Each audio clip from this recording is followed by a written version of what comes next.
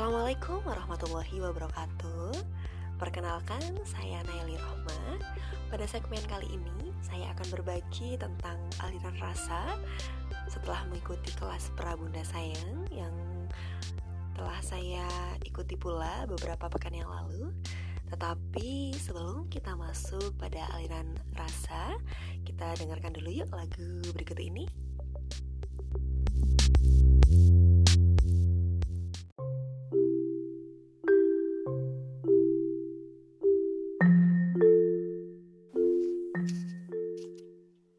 Baik, dalam kelas PraBunsay beberapa pekan yang lalu, saya telah mempelajari ulang satu hal yang mana itu kerap lupa di benak saya.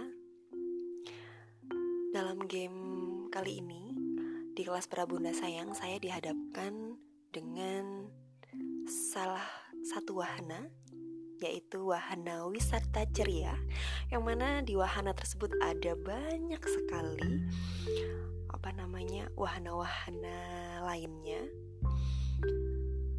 Di antaranya ada wahana istana pasir, wahana surfing, wahana wakeboarding, dan yang terakhir adalah wahana diving. Wah, seru sekali bukan? Awal saya mengetahui ada wahana-wahana seperti itu, wah, ini sesuatu yang berbeda nih dari sebelumnya. Karena jujur ini adalah kali kedua saya mengikuti kelas Bunda Sayang. Karena di kelas sebelumnya saya belum bisa lanjut atau belum bisa lulus, akhirnya saya mengambil kelas remedi di batch selanjutnya, di batch 6 ini. Semoga nanti bisa lulus dengan hasil yang maksimal dan optimal dari apa yang saya punya. Seperti itu. Baik teman-teman, saya akan lanjut bercerita tentang wahana yang pertama, yaitu adalah wahana istana pasir. Apa tuh wahana istana pasir? Istana pasir, wah, biasanya kalau kita ke pantai pasti suka sekali ya bermain istana pasir dengan anak-anak kita, membangun sebuah istana, tempat-tempat atau bentuk-bentuk tertentu. Di sini maksudnya membangun wahana istana pasir adalah kita diminta untuk menentukan pondasi dari kita memulai kelas PraBunsay ini.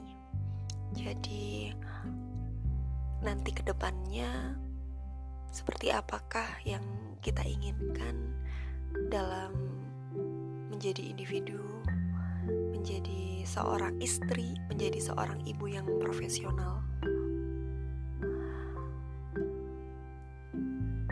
Ketika mengerjakan wahana ini, jujur saya mengalami kesulitan karena bingung ini maksudnya bagaimana, pondasi yang seperti apa yang dimaksudkan.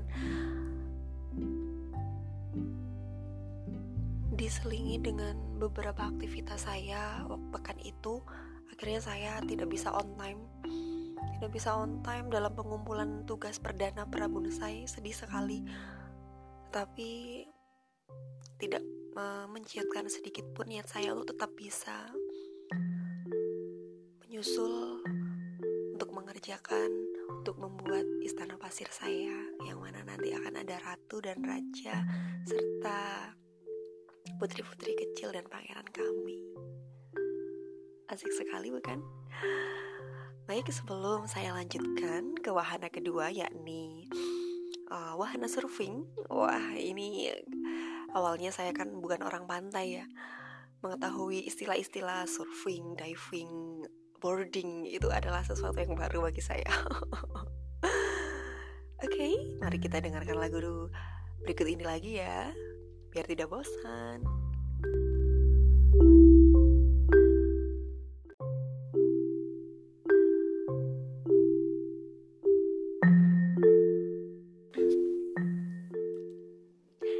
Kita lanjut ke wahana selanjutnya ya. Sudah penasaran bukan?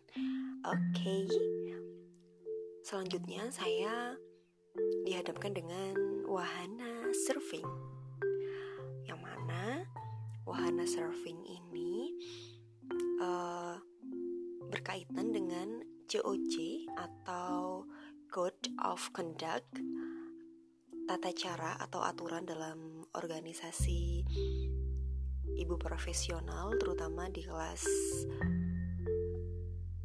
Bunda Sayang. Ini nantinya agar semua member atau semua anggota yang tergabung di dalam kelas Bunda Sayang paham etika, tata cara, adab ketika menerima ilmu dan berkomunikasi satu dengan yang lainnya. Yang paling saya ingat adalah semuanya boleh dilakukan kecuali yang tidak boleh. Gitu. Ada beberapa yang tidak boleh, diantaranya adalah membicarakan tentang politik, kemudian berjualan, membicarakan orang lain, dan ada 2 lagi kalau tidak salah. Hanya itu yang tidak boleh, yang lainnya boleh, silahkan dilakukan. Pada waktu pengumpulan wahana surfing ini, alhamdulillah saya bisa tepat waktu bersamaan dengan mengumpulkan wahana yang sebelumnya. Alhamdulillah saya merasa sangat beruntung sekali bisa bergabung kembali di kelas Bunda Sayang ini.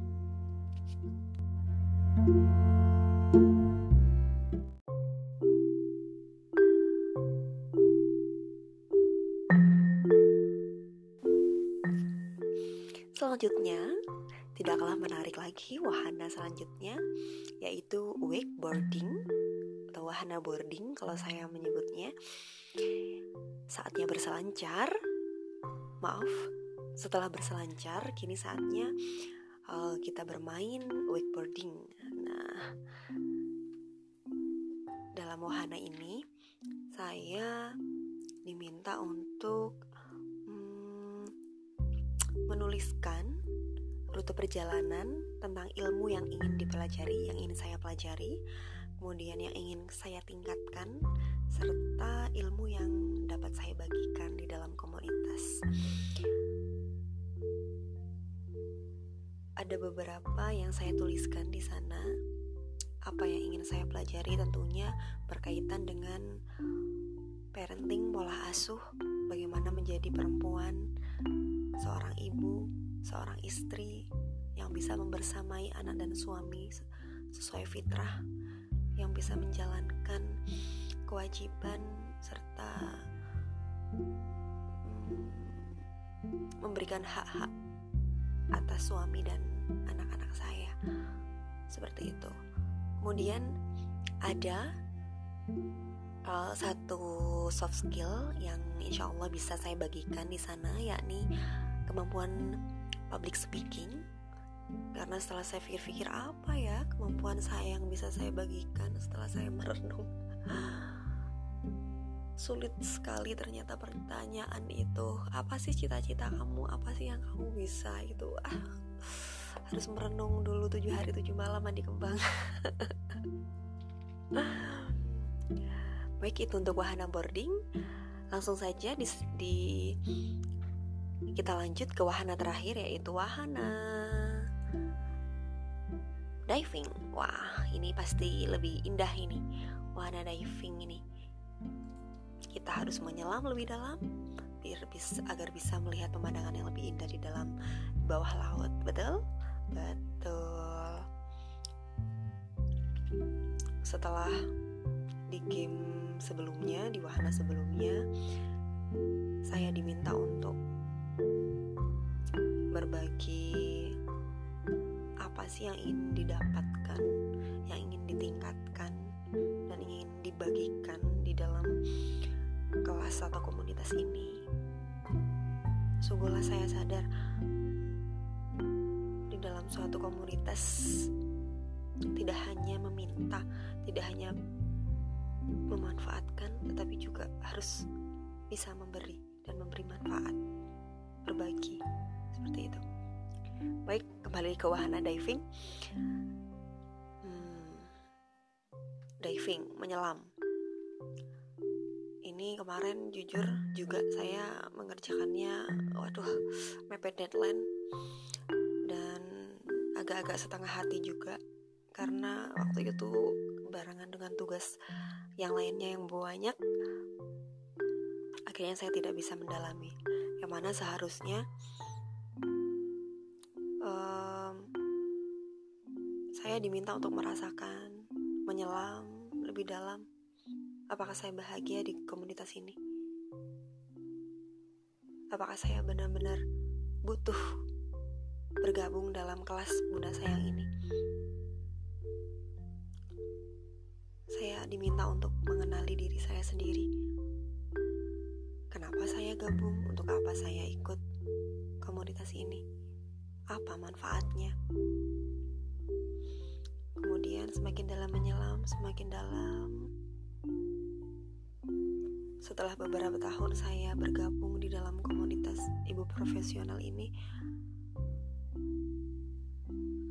banyak sekali manfaat yang saya dapat. Terutama saya jadi on the track terus ketika saya lengah, ketika saya sudah mengalami. Saya capek mengasuh, saya capek membersamai anak. Saya pengen melakukan hal yang sesuai dengan passion saya. Saya ingin bekerja di luar sana. Saya ingin melanjutkan karir saya. Ketika datang pikiran-pikiran seperti itu, komunitas ibu profesional mengembalikan lagi saya ke jalan yang benar.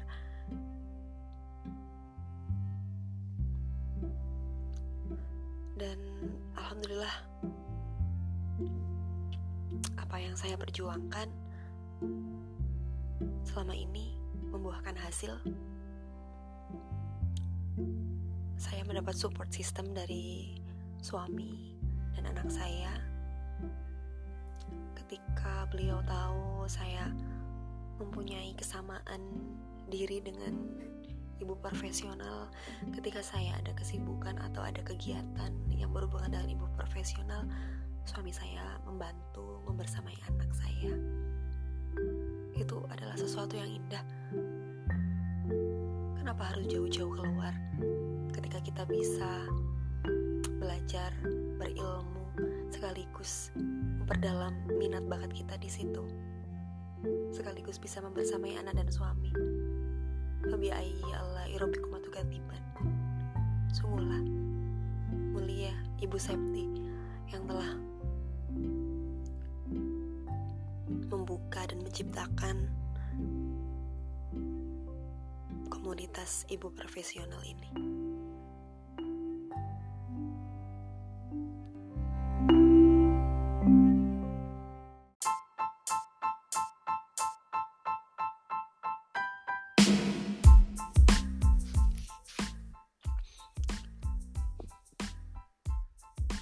Bagaimana keseruan mengikuti aliran rasa pada wahana di kelas Bunda Sayang, wahana wisata ceria, yang mana di setiap wahana selalu membuat saya senyum-senyum sendiri, kemudian harus mengejar, harus berlari, mengejar waktu. Karena jujur juga saya adalah orang yang selalu mepet waktu ketika mengumpulkan sesuatu. Ya Allah, kenapa saya ini belum bisa konsisten kepada diri sendiri dan kurang bertanggung jawab. Baik teman-teman, itu tadi adalah aliran rasa dari kelas PraBunsay Sayang. Alhamdulillah, setelah ini saya akan lanjut di kelas Bunda Sayang yang akan dihadapkan pula dengan beberapa game. Wah, ini seru sekali gamenya pastinya.